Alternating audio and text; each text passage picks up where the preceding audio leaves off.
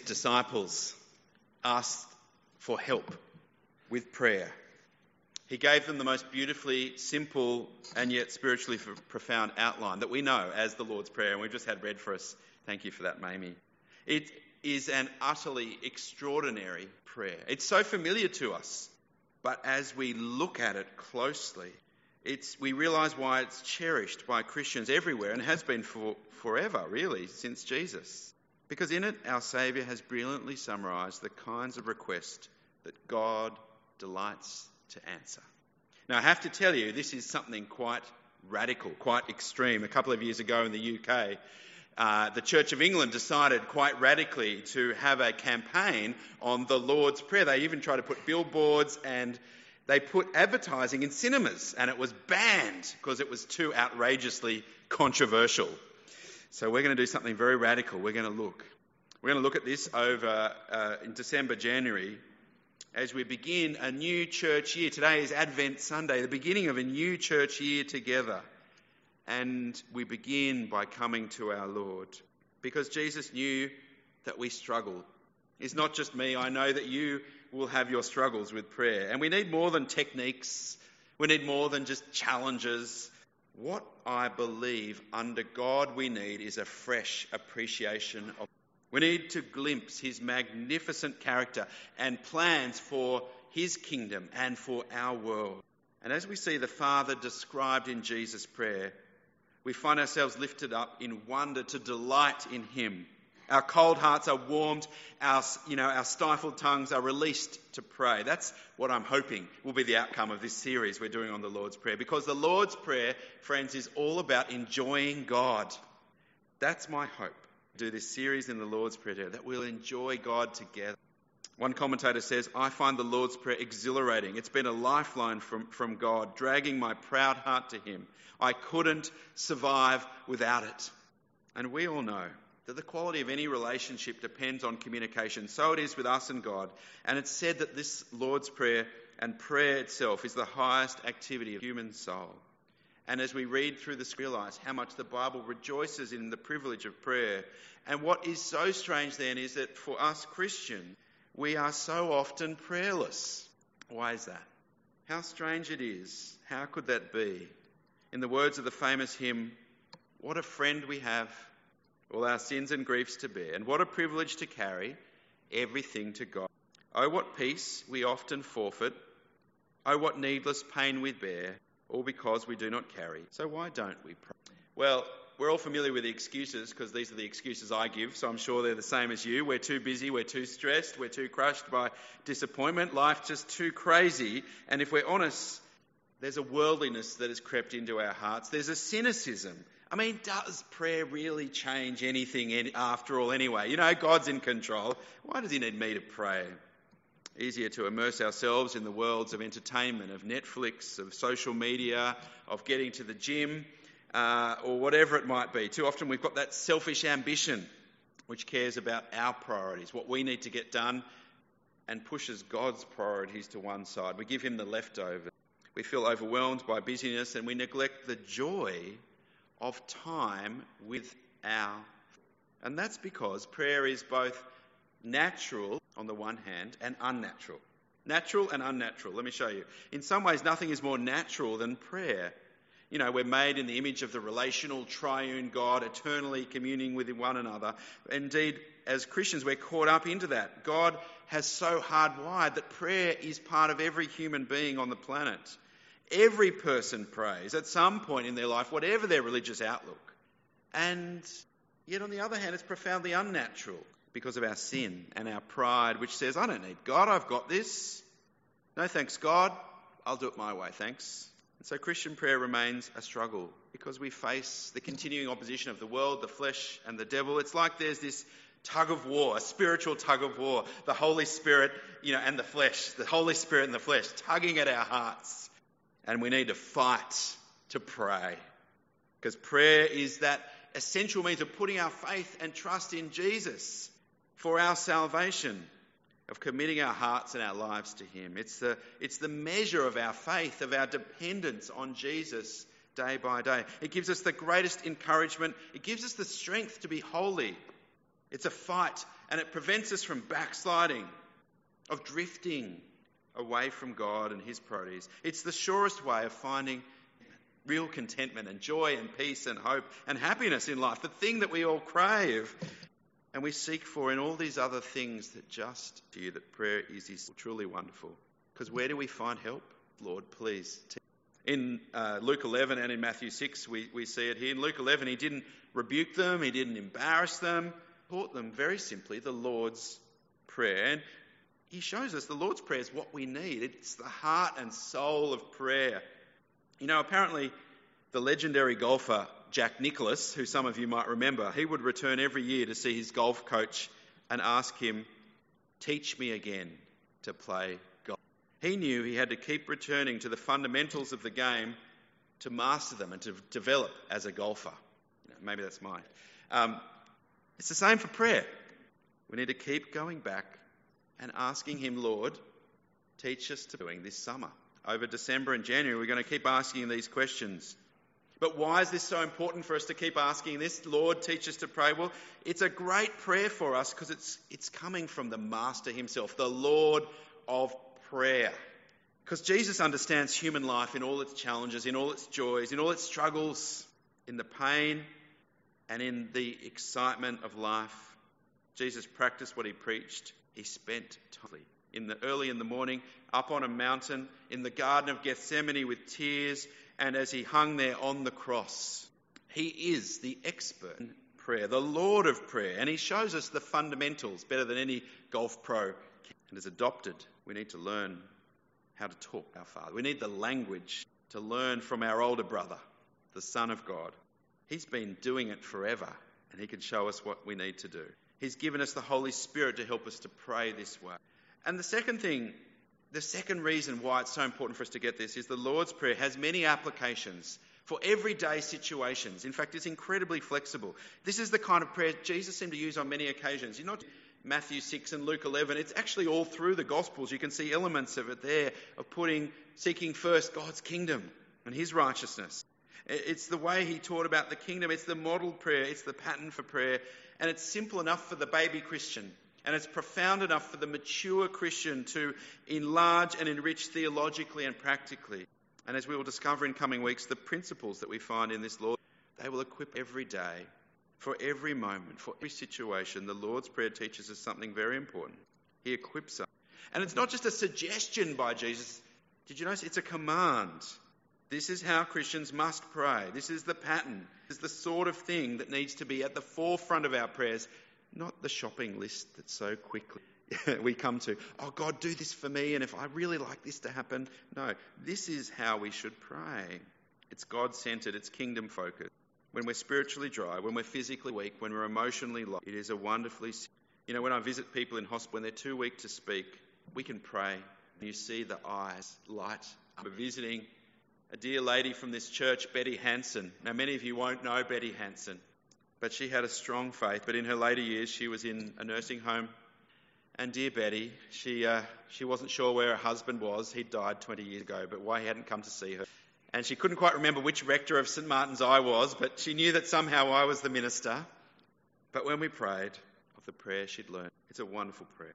And thirdly, it's an extraordinary summary of the gospel and of the impact of the gospel in your daily life. Do you realise what a treasure this is? Through Christ, God is our Father, the opening address, our Father.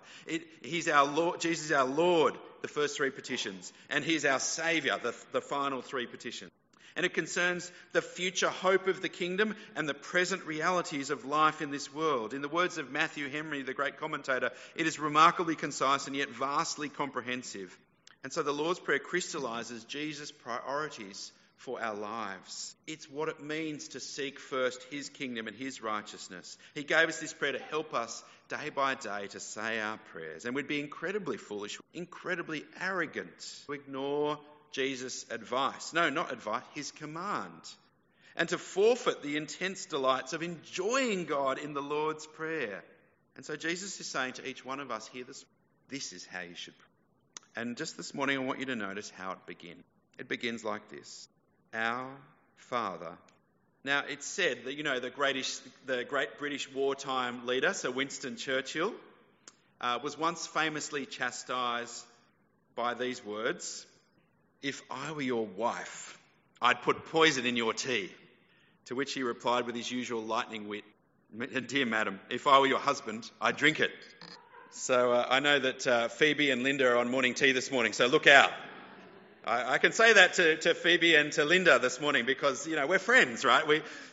And the same with Winston Churchill. If the words came from a stranger, they'd be rude or cruel, wouldn't they? But between old friends, that's how we speak. That's the banter, right? How we speak with someone depends on our relationship with them. And so it is with prayer. People of different religions pray in very different ways. Maybe you've noticed that, or maybe you have friends from different religions. Think about how they pray. It often depends on the picture of the God to whom they pray to. A Muslim will repeat ritual prayers 5 times a day for a distant judge. A Buddhist will meditate silently upon their own inner being. A Roman Catholic nun will quietly intone the Hail Mary as she fingers the rosary beads. But Jesus began the Lord's Prayer with the most mind-blowing words: "Our Father, our Father in heaven." And what those words do is they clarify the relationship. They're so shocking, but they're so familiar to us, we may have missed how shocking they truly are. Because in those words, in the original Aramaic, they're the words Abba, Dada, Dad. It's the intimate relationship of a child to their dad. So our prayers are addressed to the transcendent creator, the omnipotent ruler, the Lord of lords of the universe, the terrifying judge of the world, and we get to call him Dad. What was Jesus thinking? Among all the thousands of names invented for God by man, nothing remotely compares to this almost blasphemous irreverence, calling the supreme being of the universe, "Hey Dad," our Father. Certainly the Jews never addressed God like that. And so Jesus wants us to understand the extraordinary relationship we have with our Dad in heaven, the one to whom we pray. Because the reality that this expresses is that we are God's adopted. How beautiful is it? How wonderful is it that we can call God our heavenly Dad, with all the affection, with all the intimacy. Indeed, in this whole context, Jesus is teaching us in the Sermon on the Mount. Did you notice in that passage, just cast your eye down, how many times he calls God Father, your Father, our Father, all the motivation. I want you to take this motivation and to use it as the power in your prayers this week, okay? I want you to start with this, our Father, because it summarises the miracle of God's grace in Christ to us, that we could call him Dad. The whole message of Scripture, the whole heartbeat of Christian living and the supreme glory of God. I'm convinced most of our problem prayer, most of our struggles with prayer originate from a failure to comprehend just those, our Father. You see, the key to growth in prayer, well, you want to know what the secret is? It's not a better technique, not lessons on how to pray, but in whom we pray to. It's not about meeting the prayer warriors of history who got up at 4 a.m. in the morning and prayed for 3 hours before we would even likely be up ready for breakfast to get our train in the morning. No, it's not looking to those prayer warriors. It's not looking to celebrity Christians with amazing prayer lives. But it's about meeting our Father in heaven, about enjoying our relationship with our Dad. Grasping this little phrase, I believe, transforms prayer from pointless burden to daily delight. We need to know what it means to call God our Father in heaven. So what does that mean? Well, let's start by seeing what it meant for Jesus, because he is the original Son. Well, Jesus had 3 great reasons to call God Father. The first one was that Israel was called God's first child. You see, when God rescued God's people, when he rescued Israel out of the slavery of Egypt and into the promised land, he redeemed them and he birthed the nation of Israel and called them his children. And when they rebelled against God, he was grieved as a father for a wayward son. The second thing we see throughout the Old Testament is the Messiah is called God's son. God promised a descendant to King David. a son, a grandson, great-great-great-great-great-great-great-great-great-great-grandson eventually, who would rule forever as the king, God's eternal king. And when Jesus was raised from the dead and ascended to heaven, God seated him at the right hand, and so that he is forever the Son of God, ruling over everything. He is King of kings and Lord of lords, King Jesus. And thirdly, Christ is God's eternal Son, the Word become flesh. That's where we're introduced to the second person of the Trinity. God reveals himself in the humanity of Jesus. Fully God, fully human. No surprise to see Jesus, Abba. And what a glorious... We're invited to pray, Jesus did, to have that intimacy of relationship as the children of the living God. We're not naturally. Yes, we're created by God. We're created in God's. But it's only by faith in Jesus Christ that you are adopted into God's family. It's only by faith in Jesus that you become a child of God. By God's grace, Christians are born again. We're all born of our mother, but we need to be born again to become a child of God through the Holy Spirit, the Word of God. Adopt us. Okay, that's what it means for us. It means we can enjoy the tender compassion, the tender love and the care that he provides for our daily needs. He cares and provides. He leads us on the right path, so we're not alone, never alone, enabling us to put off the old and to put on the new, to look forward to the kingdom of heaven, empowered to know Christ, to grow like Christ, and to serve the body of Christ. The second benefit, the second joy of being a child of God is we enjoy the comfort of the family of God. We are brothers and sisters in the family. You know, Christmas lunch, we're all here. We're going to share in the Lord's Supper. We're going to gather as a family here with our spiritual brothers and sisters in the family of God, carrying our burdens, supporting one another in times of need, rejoicing when one rejoices, mourning when one mourns, speaking the truth in love and teaching one another the faith of Christ so we can all be built up. Third benefit to call God our Father is that we enjoy an inheritance of God. See, it's the kids who get the inheritance, right? As heirs of God, sealed with the Holy Spirit, who is the deposit, he guarantees our inheritance. Jesus is going to prepare a place for us. And fourthly and finally, the benefit of being a child of God is that we enjoy the constant attention of God, who, as the psalmist writes in Psalm 34, he always hears us. Psalm 34 says, "The righteous cry out and the Lord hears them." Do you know that God hears speak? He's not distant. He's not far away as if you need to shout to be heard. You're in your heart. He cares and he hears. I mean, who do you call when you help? You know, SES, quick, there's a tree on my roof. You know, police, help, there's someone robbing my house. Ambulance, quick, I need help to go to hospital. We know who to call. But why are we so often reluctant to pray to our Father in heaven? What a wonderful reminder that we share in the amazing privilege in Christ of talking to God, Almighty God, our Father. What a privilege to carry do this. Well, we'll be learning about this over this series in December and January. And I want, my real hope is that every single one of us will see of praying to our Dad. Because pleasing our Father is the dominant theme of the Sermon on the Mount. Jesus says, "Let your light so shine before people that they'll see your good deeds and praise your Father in heaven." Unlike those religious hypocrites who try to look impressive so people can see how pious they are when they pray for popular acclaim. Or unlike the babbling pagans who say all these words but they mean nothing. We don't try and manipulate God. He's not some genie in a vending machine. The Lord's Prayer, the priorities of... And so prayer is not about getting what we want, but about wanting what God wants for us, for our best and for others. Further, being with our Father, enjoying that relationship. Because our means He's our Father. He's our Father, friend. And that reminds us to pray for others. And nowhere in this prayer is there an I or a me. So prone to pray selfishly. But Jesus is teaching us to pray generously for the rest of the family. And when we say in heaven, I think he's reminding us of how great, but he's immeasurably greater than us. And so our joy, deep and vibrant as whether we physically get down on our knees when we say our prayers or whether we kneel in our hearts, we are kneeling before the King of Kings, the Lords, our Father in heaven. So I want to say to you, as we say, and we're going to say the Lord's Prayer today, when you say it, I want you to say those words and to know that God, human fathers often only love us weakly. I know my constant failing. Only if they have the time, the energy, and sufficiently low alcohol levels. Our Heavenly Father is quite different. Although we are more sinful, we are more loved than we ever dared hope. Jesus, our older brother, is teaching us, just ask Dad. He loves you, don't you know? He's teaching us very beginning work. Heavenly Father, we're so thankful for the privilege of prayer, of coming to you.